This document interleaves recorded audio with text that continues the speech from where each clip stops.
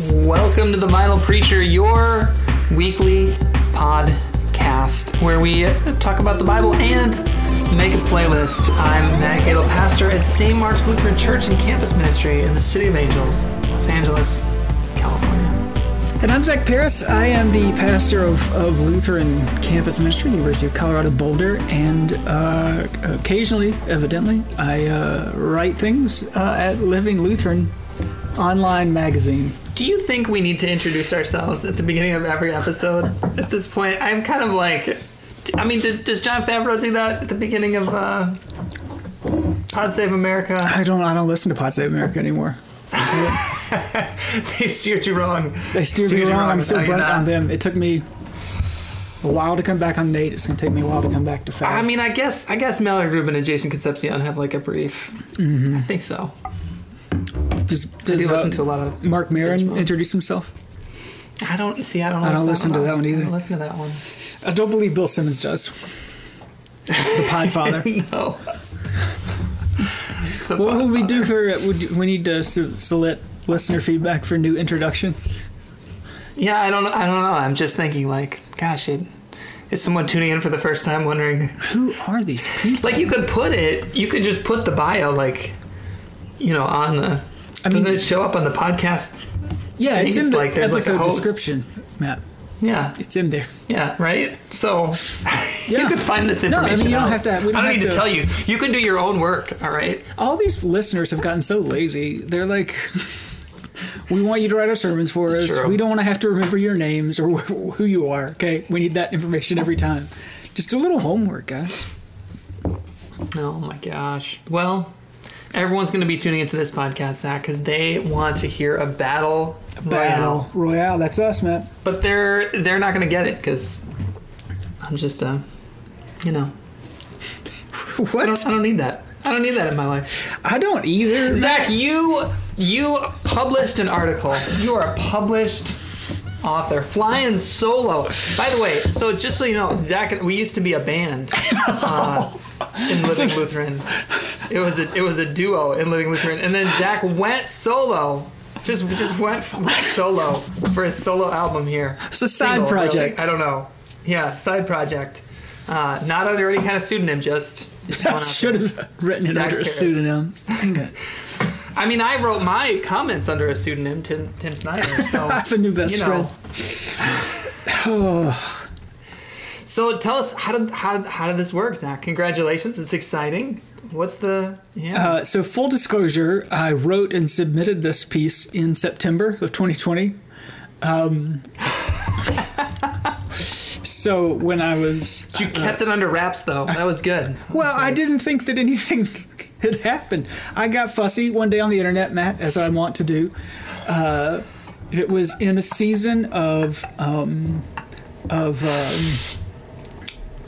lot of, it feels like the company line about these days in the church, right, is the church sign that says the building is closed but church continues or something online, that kind of a thing. And middle of September, I'm like all the way deep in like what turned out to be just a real shit show of a semester and like trying to do all that stuff. So when the motto of the church is the building is closed but church continues online, does not feel like a church that I'm really a part of very much, because that's not my experience and not my community's experience. At the same time, Matt, the lectionary hit. I talked about it on the podcast when it happened. Like, we were in Matthew, and Matthew was using ecclesia for church at the time, and for the first time I kind of dug into the etymology of the Greek word ecclesia, which means out from behind the walls, and that struck me as a thing. I thought that was really interesting, and so I think the piece was mostly for myself because, I wrote it in September and didn't hear anything until January to process the experience I was having and my community was having with pandemic church life, and to get some rationale for it. I hate the excuse making. Like, I stand behind what was published. I do, right?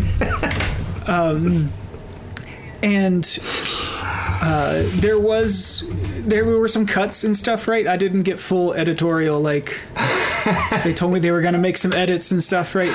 A part of what got cut that I thought helped humanize it a bit more was, but also, Matt, I think you can empathize with going long and having editors who want to take all your words away. Yeah. That talked a little bit more about like the encounters with like the awkward encounters that we have at church. That I miss those things. There's still a little bit of that, but I went into a little more like humanizing detail about that. Well, and let me tell you, my mother-in-law loved that portion because she's the one that commented, my awkward encounters are part of, I can't remember how she said it, but clearly struck a nerve. Hit it, right? Because I miss those. I don't miss those people, but I miss, like, it is good for me to have those encounters with people I don't want to see. Sure. Even if it's not, like, they're not radically different humans than me. All that's to say, Matt, what my dopamine has been all over the place. You know, like, and I knew it was going up on Thursday, and I knew my dopamine like stuff would be on like a wild ride. You know, I've heard from lots of folks, like some private messages, some public ones, you know, that they really appreciated it and that I put some words to their experience and feelings. There have been, I mean, to my knowledge, only one like willfully ignorant response. And then some other folks who were hurt by it, and that's a super bummer. Like I feel all those things at once right now as a four who doesn't believe in the Enneagram. You know, like today has been awful, Matt, because I feel like on one hand, like I helped humans, and also like I harmed humans, and like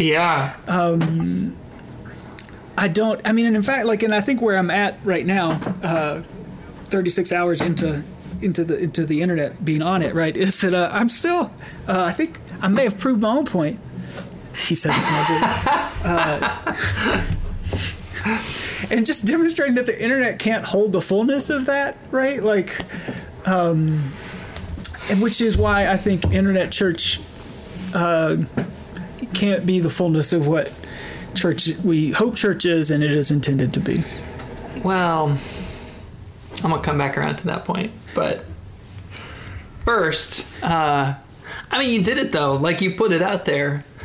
Like, I was thinking, one of the things that I'd like to do more of, I'm like, yeah, I should probably like do more writing in the next chapter of my ministry. And what you just illustrated was that you put your head over that parapet and, you know, all the things. But you took the risk and you put it out there, which is really, you know, it's got to start somewhere. Something. Got to start somewhere. My normal internet strategy on social internet is to avoid sincerity because nothing good comes. I mean, it clearly like you should have some of those folks on that that it did put voice to, because I did hear a lot of like your experience and your ministry's experience. I know even at St. Mark's, like, my college students did not want to meet once the semester kicked up, right? We met over the summer and did some stuff. The semester kicked up. They're just on Zoom all the time. So they don't I think one of the things life is complex and ministry is complex, and this pandemic has exposed a whole bunch of different rifts and differences that just shake out in different ways for different ministries. So I think, that's definitely true. I guess my argument to your last point is that, like, well, nothing can hold the fullness. Like, so I'm not so sure that like the in-person worship actually holds I mean, what does that mean to hold the fullness? What does that mean? I think I mean, yeah. What does it mean to hold the fullness is a good question. I think my first thought is to go to sacraments and their ability to hold the fullness and the very tangible incarnational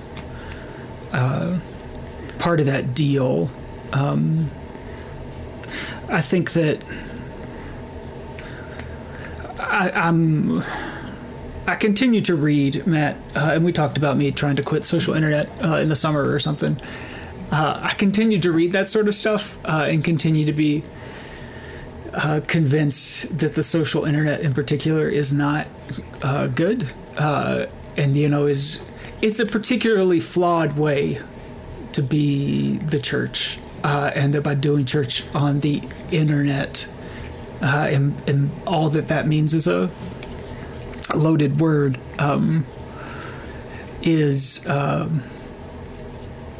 has a very particular set of shortcomings that I don't know that we're fully aware of all the time.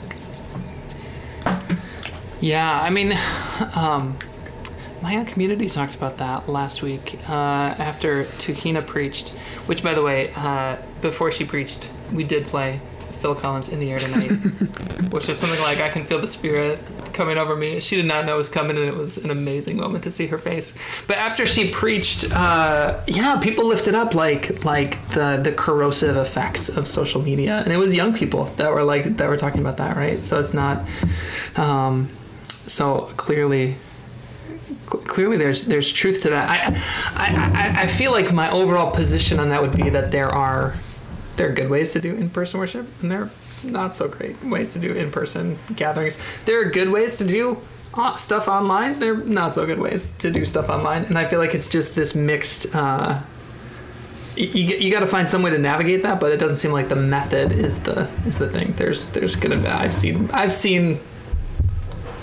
You know, when the Eucharist came out, yeah. Said, what do you think about the Eucharist? And I said, I've seen it done really well, and I've seen it done really poorly. So I feel like that's my position on worship. I think that, right, like a part of the assumptions that I hear in some of the responses, the more critical responses, are coming from a place that assumes that the church exists. Right? Like, that it's kind of already there. What I have found is not just that, like, my students don't want to use, like, Zoom or to, like, be an online church, but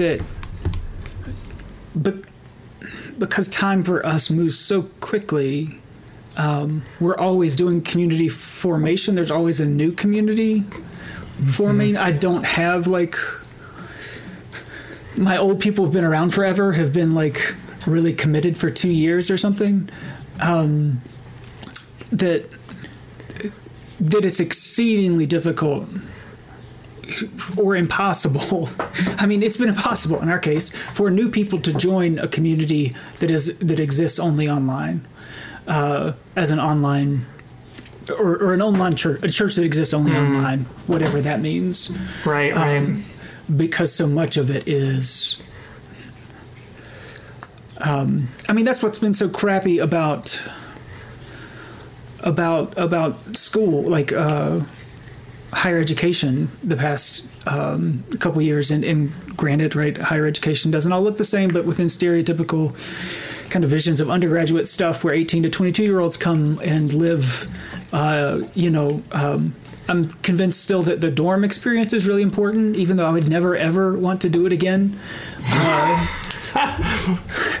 Right, like it's a great thing for society, I think, that you get forced to put your physical body into space with all these other people who you don't know or agree with, or even though you're not that diverse, right? Like, we can do all the caveats, but in general, I think that's a good thing. And that, I mean, and beyond the dorm experience, so much of it is just spending. For those of us who went to college, can think back about really formative parts of college were the times of just being physically with one another in sort of belonging, forming ways. And that what I have found, what many of my colleagues in campus ministry have found, is that the online version of church can't do that effectively at all. And that's not, and I don't want to, like, I sincerely am not, like, have no intention of saying, like, the work you have done and are doing does not matter. I hear, I understand that I know that as a person who's got all the emotions today, that we're all carrying lots of emotional things and like all that kind of stuff. So I hear that, and I'm willing to hear those responses. But like this, like, here's what I'm thinking about. Because our students, right, are always on their way in or out. You know, I've got a very small group of core people that I can just like lean on and like they'll be there. But that's my 3, 4, 5 people or is what your congregation looks like because of your stability at 50 or whatever, right? And that feels a lot better, and there are different dynamics at those numbers. But that means the vast majority of our people are always on some level at the periphery. And during this semester, we did a lot of, or during the fall semester, we did a lot of like delivery of things. We had the shutdown where students were only students in the city of Boulder were locked down for 3 weeks, and we did meal deliveries and care packages. And at one point, I was dropping one of those off. In this thing that was, in those experiences, those encounters were both at once very intimate and very distanced, right? Because, yeah, was dropping something off with a student who I think about it is a pretty solid part of our community, but on the periphery. And I noticed when I got back in the car after that quick drop off, I thought to myself that I thought I saw that they had been cutting, right? Which is not a super uncommon thing for students.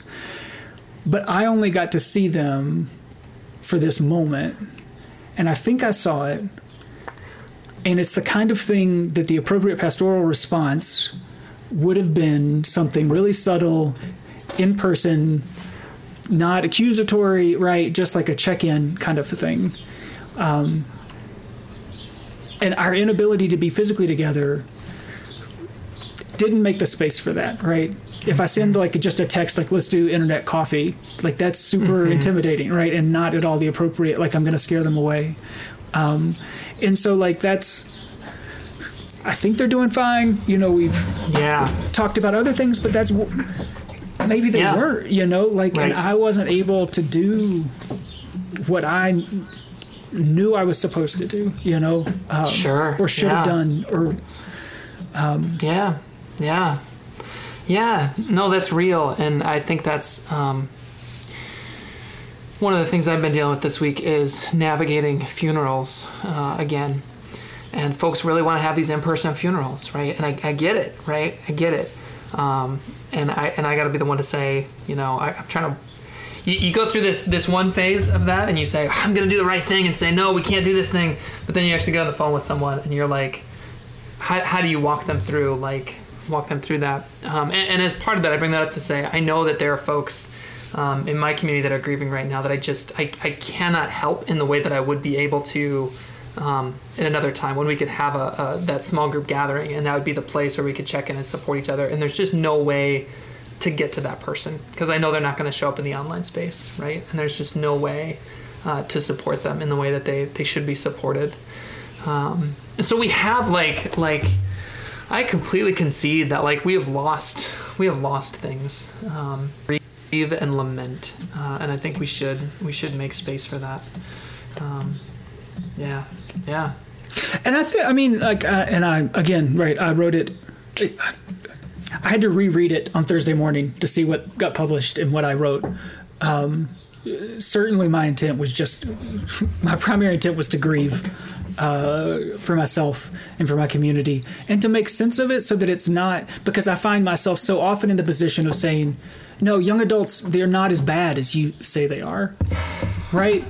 Like, they're not interested in the church. They don't care about that's my default position has for 10 years now, right? Has had to be like, no, you're just not listening to them, right? Like, you don't understand. Like, no, they're very faithful, right? Like, they're all these things.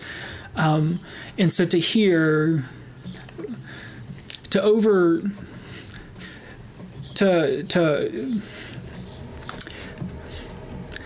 in response to, at the time, what I saw as a number of like kind of celebratory, like, look how great the church is at adapting, but leaving behind young adults again.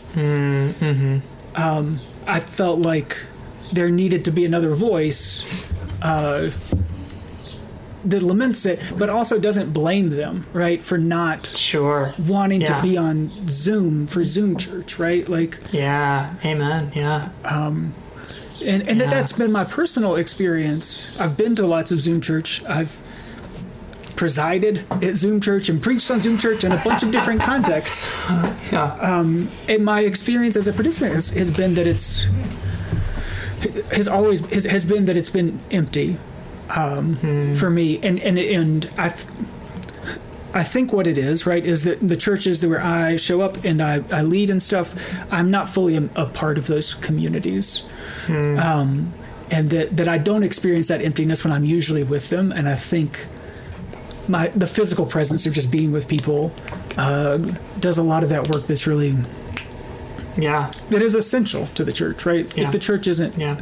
incarnate, right, is it Sure. the church is the Yeah. rhetorical question. Yeah, no, I was just lamenting last week. I mean, we lost someone really, just one of those core members of the community, and I was just thinking how much work that, if we were in person for church, all that like before church, after church, the hugs, the like checking in, all that stuff that just kind of that happens. And again, it's not perfect, but there's just. I don't know how you accomplish all that stuff, right? I made a lot of phone calls, but it still felt like, like we didn't have that moment. So I think there's a lot to lament. My Episcopal colleague, maybe we'll post it on the Facebook page, who I think has done a fantastic job. I really enjoy sincerely how I think they do it really well. Zoom Church, in particular, Matt, with the awkwardness piece, they do a coffee hour that has breakout groups. And I always feel obligated to stay for coffee hour, right? Because it's an important part of things.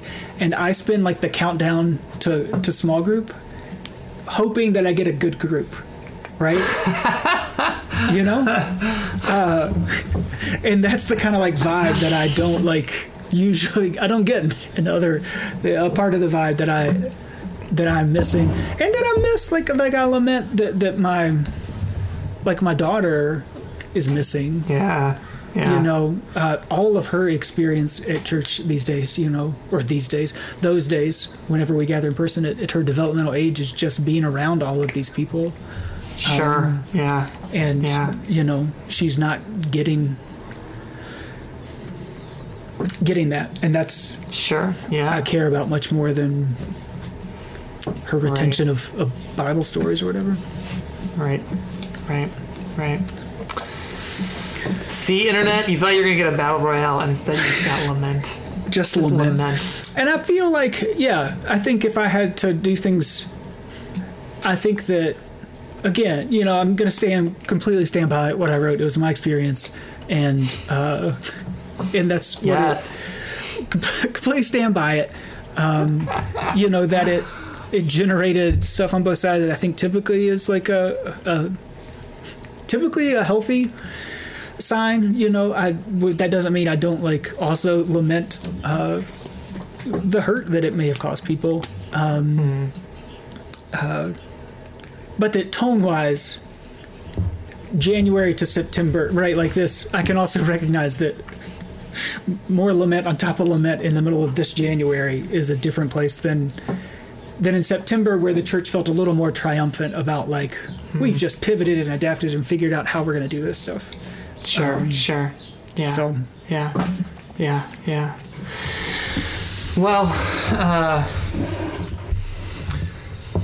since folks of supporters of online church probably want me to make a case, I will just lift up. I mean, I think my response is just to look at my own community's experience, right? And I think it's really, it's still really challenging to figure out how to make sense of that, because it isn't. You don't want to just have this triumphant note, right? There's a lot that's been lost, even locally in my community. It's not like we've somehow figured everything out. We're just dealing with so much grief right now. And yet, we've discovered that God has been present in these really surprising ways. And so in the midst of it, I don't want to lose sight of that, because my folks really have stepped up in some amazing ways and discovered their gifts in some new ways. And continue to gather They pushed me to have breakout rooms, which has meant that people have actually been mixed up more than usual. You know, you might go to that table at coffee hour where you know somebody there, and instead they just get randomized. And then what I hear later is, oh yeah, I met so and so in a breakout room. And what I'm really curious to see is, like, you know, a couple years from now, will that still be a story that's told? You know, like, now that we're back in in-person worship, oh, but we met in that breakout room, right? And so these, like, there's just some interesting little developments, and I don't like. So all of that, we are doing some organizing that I think some of the meetings that we've been able to have, I don't think I would have had the turnout if they were in person, just because of the nature. Maybe that's the nature of LA, and the having to drive into church for a 1-hour meeting, and, you know, et cetera. Whereas, you know,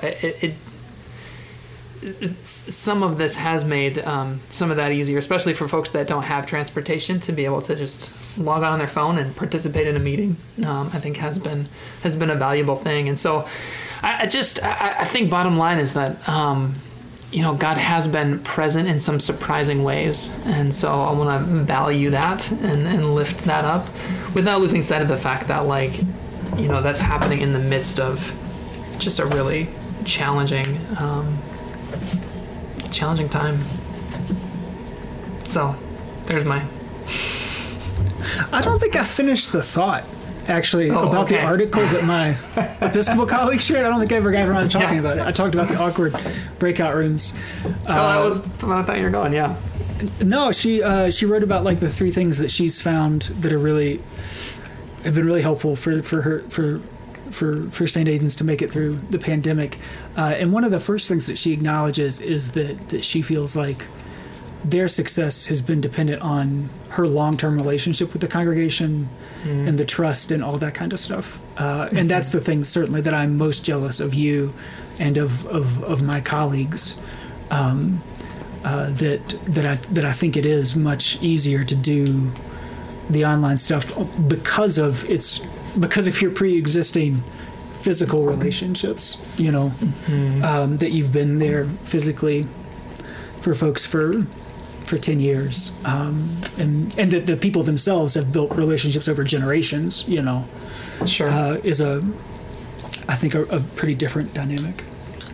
Yeah, I mean, I think it's definitely true. It's definitely something that, I mean, even offline, you know, that I'm thinking about in terms of, like, all right, I'm 10 years in. What does that mean we could do now that we couldn't have done before? Like rather than just being like, all right, now we're settled in, I'm going to put it on cruise control. We'll just ride this thing out. But to say, no, we've built up enough trust that, like, for example, we were able to have the Reconciling in Christ conversation a couple of years ago. And I don't think I could have had that conversation 6 months in. But 6 years in, now we're at we've got a different level of trust, right, to be able to tackle those things. So even offline, that's definitely true. At the same time, like, we have added, like, new people in that online space, which usually it's somebody inviting somebody they know or are related to. So, but that's also how church grows normally.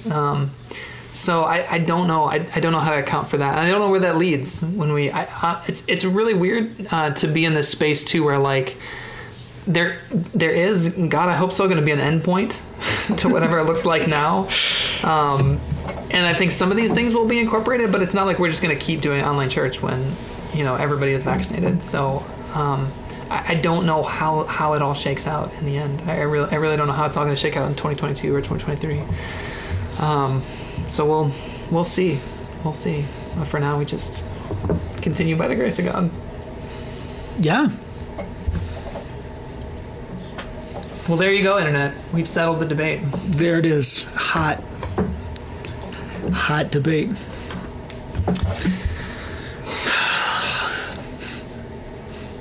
We're going to talk about texts? I guess. As long as we argue about them.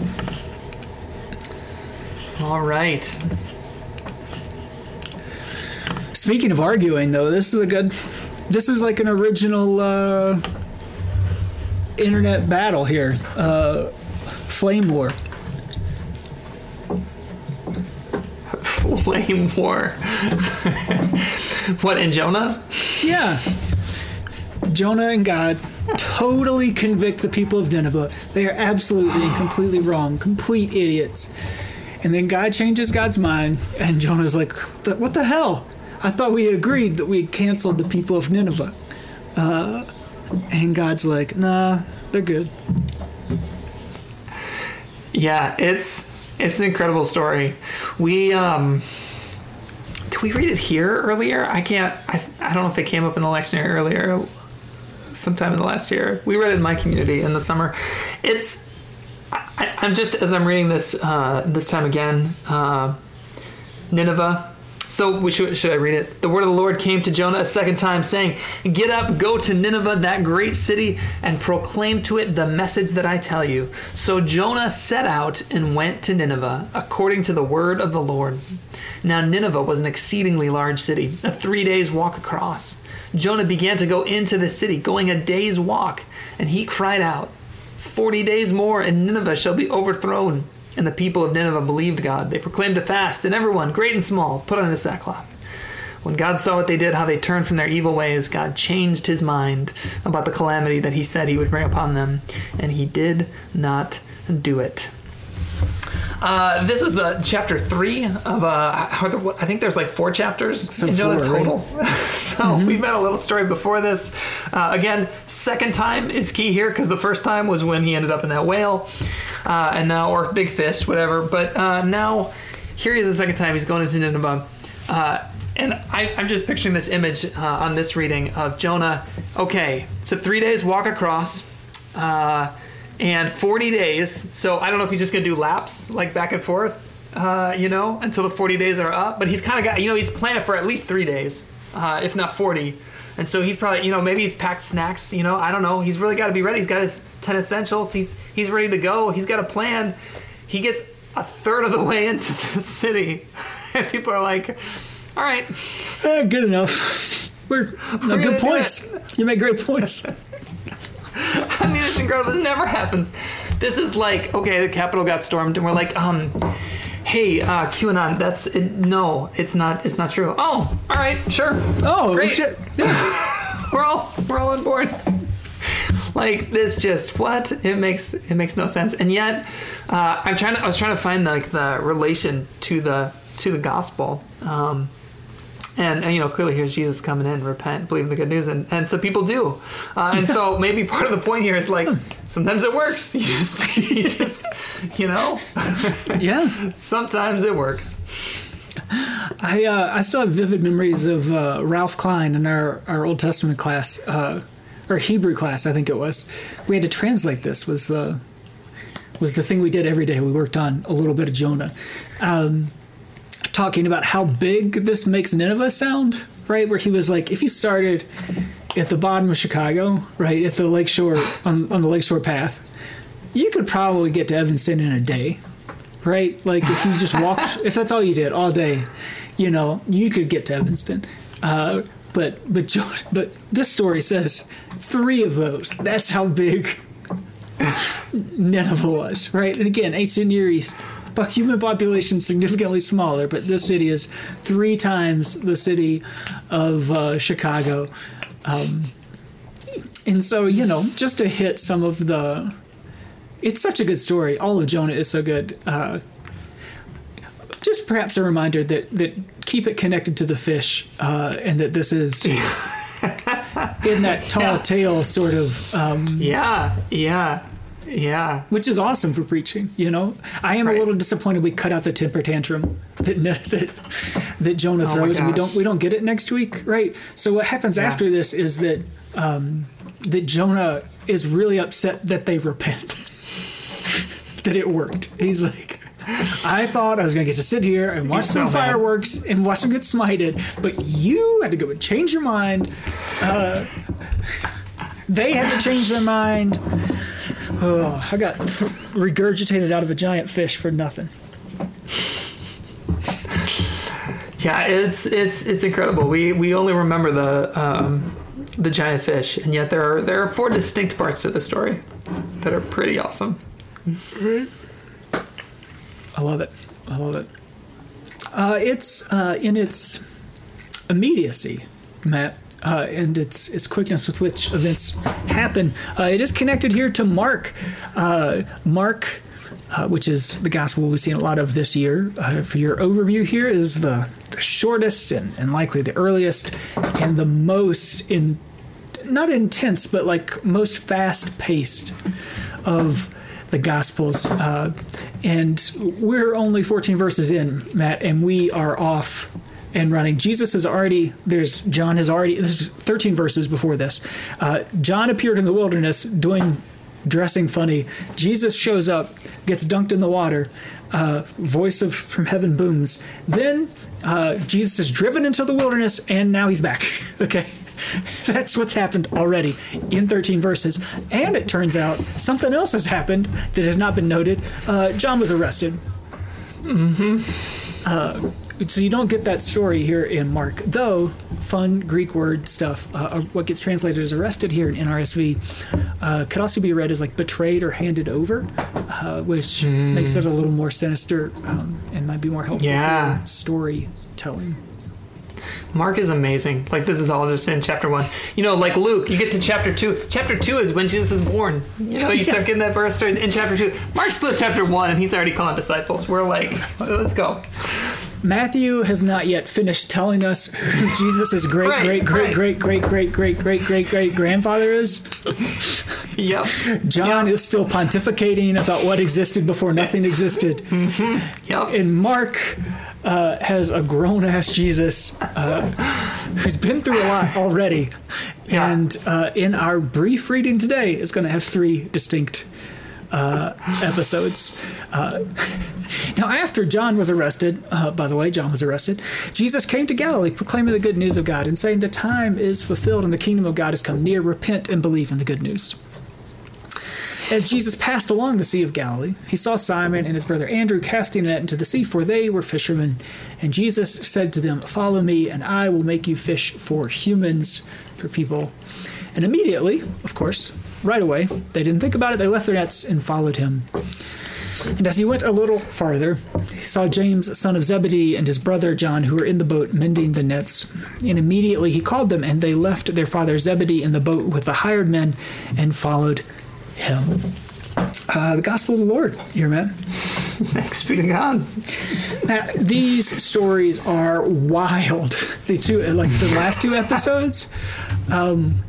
You know, a part of the point of one of the things that I thought was important to write about in the article we were referencing earlier, Matt, was and if you've listened to the podcast before, you've heard me talk about it a lot. The roles that local families played in society in the ancient Near East, and how dependent you were on your household or your family.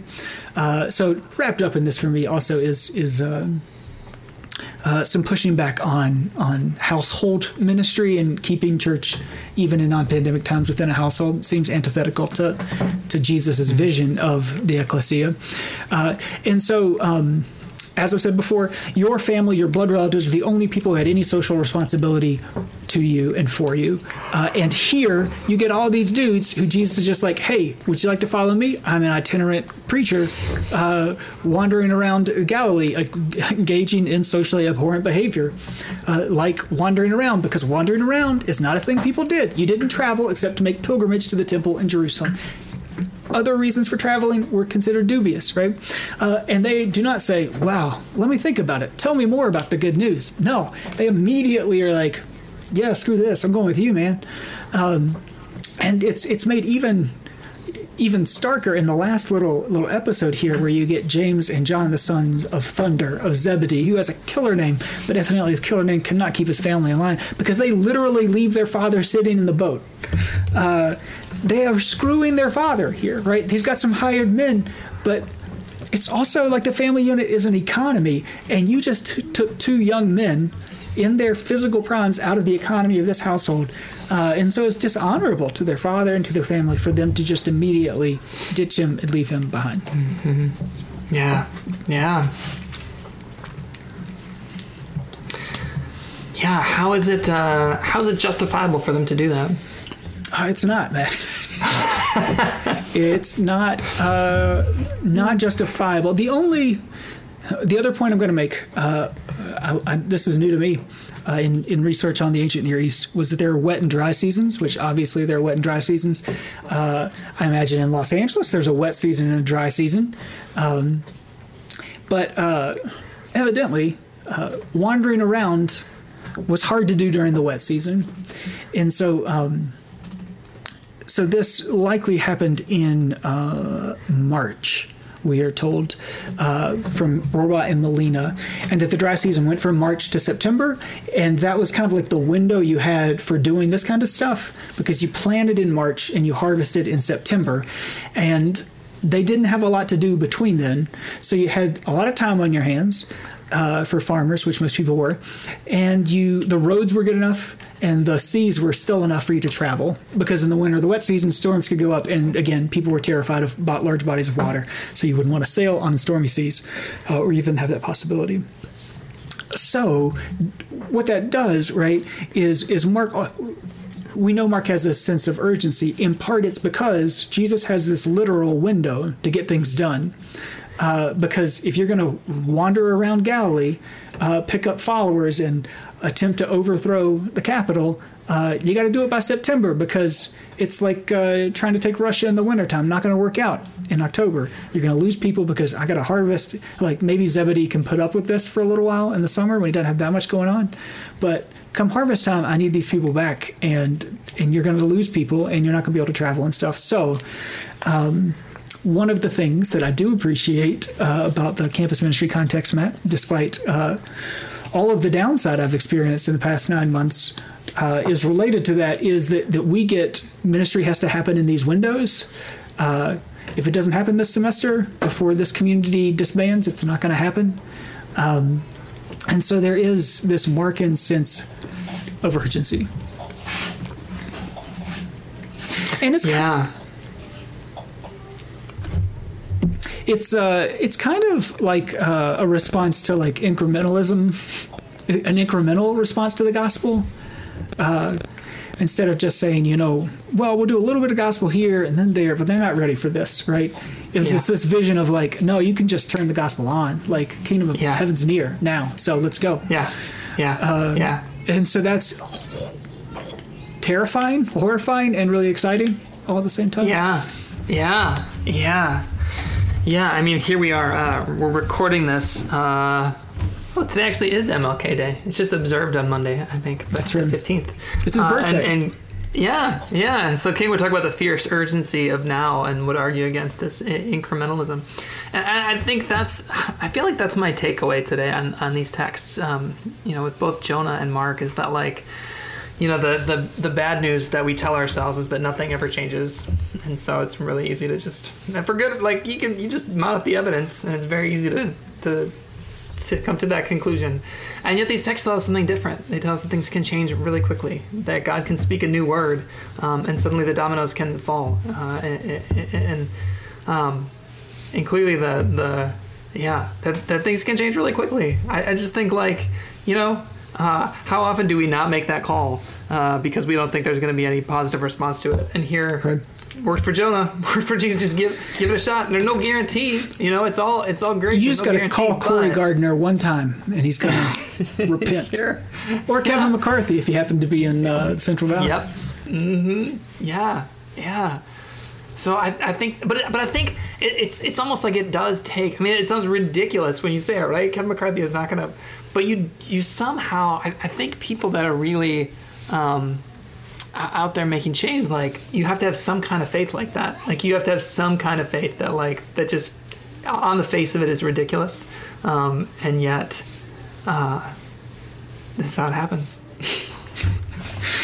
So the classic way to preach this text, I think, would be to say you'd have your intro about New Year's resolutions, right? How this is the year everything's going to change, and then you look around and like, well, I mean, the way to preach it this year is to say 2020 is behind us. Nothing bad's going to happen no more.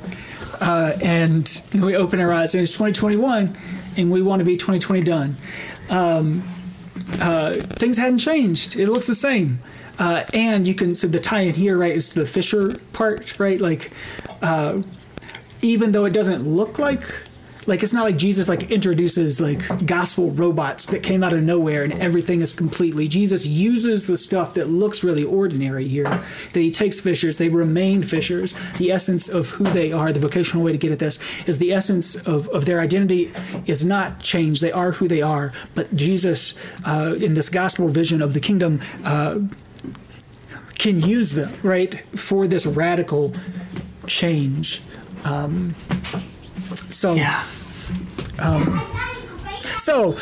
sharpen a critique of the online church, Matt, here's what I needed, okay? Here's what I think Here's what I think I want or needed, right, that would have been more helpful to me in these days than online worship services.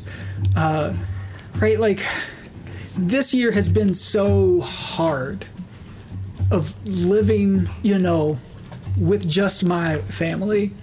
I mean, it's without a doubt the hardest thing I've ever done in my life is to stay alive and to keep my family alive for the past 9 months. And that's not like a metaphor.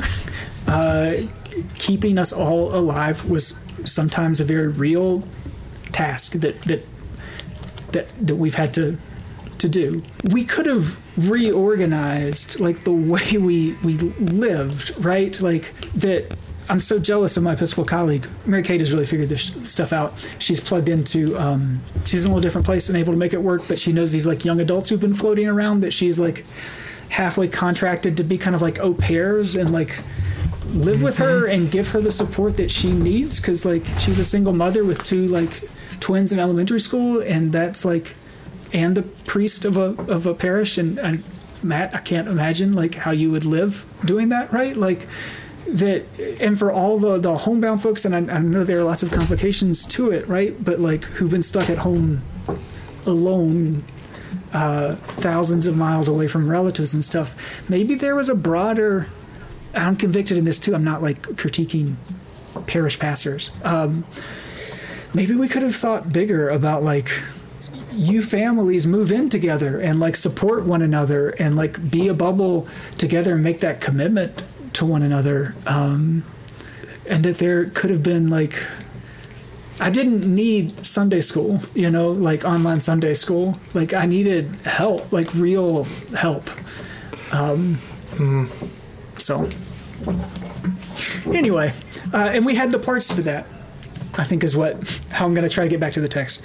Tie it to the text. Tie it to the text. The same way Jesus uses fishers, right? Like we had the parts for that, and maybe we all, right, for lots of good and bad reasons, didn't do that. All right. Yeah. I'll stop. Yeah. Well, I think, and I think my counterpoint is that like people have, like there are people that have like gone out and like reorganized things and like formed mutual aid groups and like have just done some really amazing things. And the way that I would tie that to the text is to say like, here we go. It starts out, now after John was arrested, Jesus came to Galilee. We thought it was going to be John. We thought it was going to look like this. But then John got arrested, so we had to change course. We had to try something new. We had to just keep going, which is what Mark is all about. Just go. It's now. We got to do something now. We can't just like, and so we did. We kept going. I think the thing that's really hard, the hard question that you don't dig that hole because you can't get out of it, which is, why does this work sometimes and it doesn't work other times? Like, like why do you call out repent and then it works here, but I do it on my street corner and it doesn't work? But clearly it's not a formula, right? There's some like, so that's like a whole other thing. But the fact that reality exists doesn't negate the fact that this time it worked, and there's some gospel in that. There you go. You got 2 different takes, preachers. See, it's a buffet.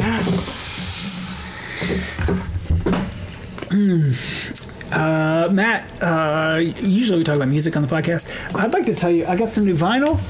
I'm excited about it. What do you got? I'm beefing up my REM collection because I only have I have all the vinyl from the IRS years before they switched over to Warner Brothers and released Green. So Green and On was much more like CD focused than the stuff before that. And so like all the IRS stuff you can find in like, I mean, you can go anywhere and get like any record store and find a Reckoning or a Fables of the Reconstruction or Document or that kind of stuff. So I got Monster, which is really, really fun to listen. Zelma really likes Monster, which was my first REM album. And the scary one? The scary one? Oh, I shouldn't have said it. I'm so sorry to our listeners.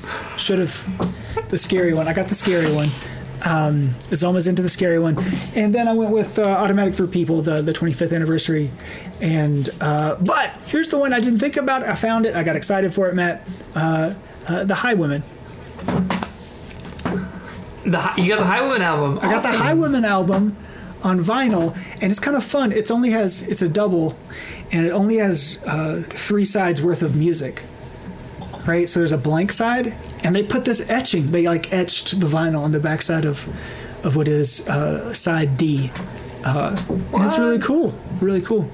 Also, Monster only has a side C and a side D. There is no A or B. It's a very REM thing to do, is to give you a side C and D, but no side A or B. I don't have a single REM album on vinyl. Where should I start? I mean, so least amount of money to invest for the biggest payoff is you got to get Document. Document, okay. Yeah. All right. Yeah.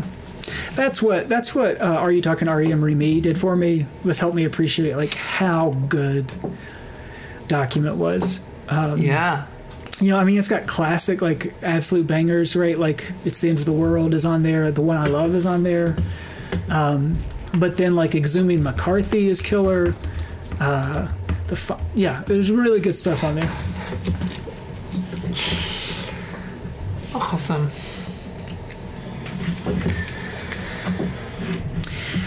But what are you listening to this week, man? What am I listening to? Well, continuing to listen to my vinyl record player. Ran into a hitch this week. I have a copy of U2's The Unforgettable Fire that Chris got from me when she was in Germany 21 years ago. When we first started dating.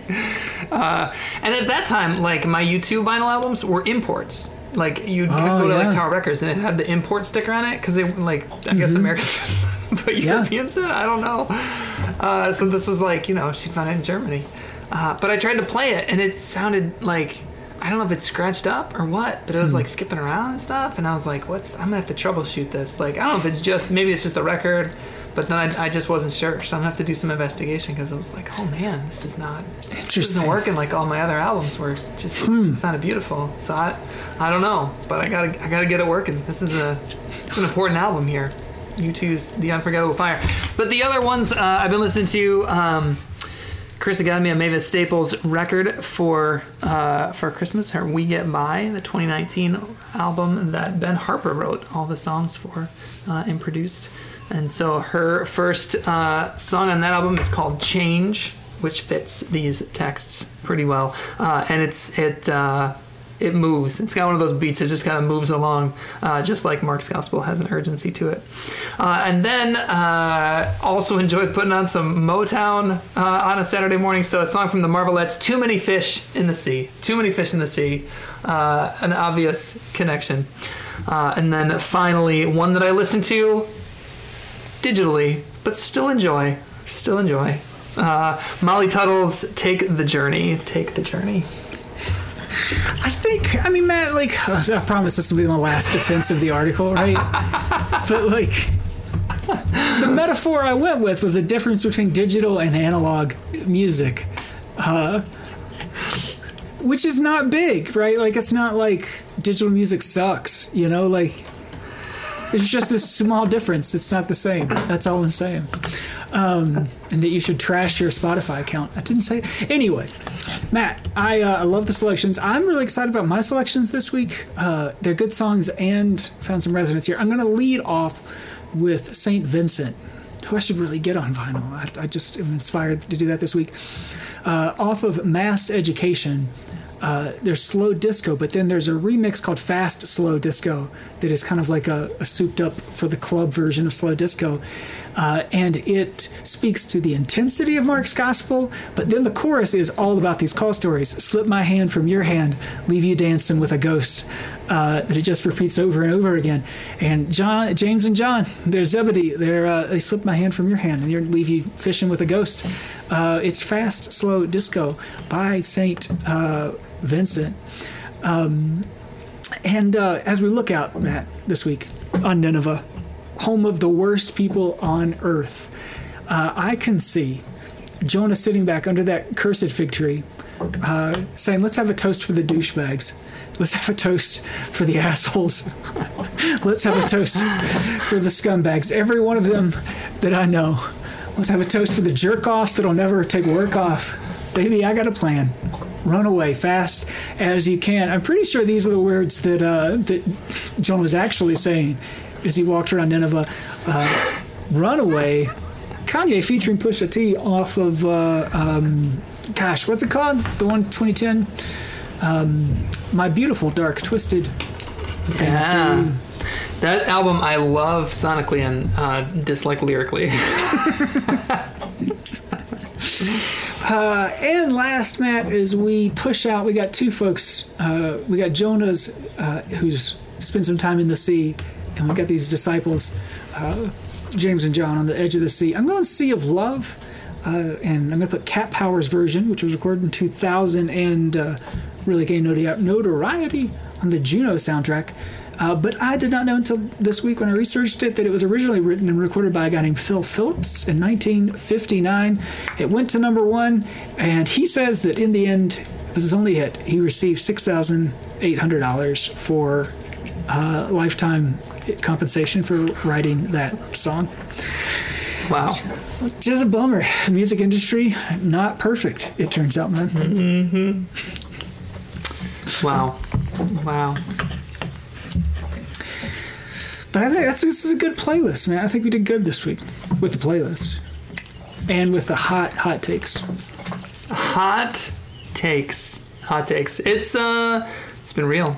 Real vinyl. Do we have to say vinyl at the end because people know that that's what's coming, right?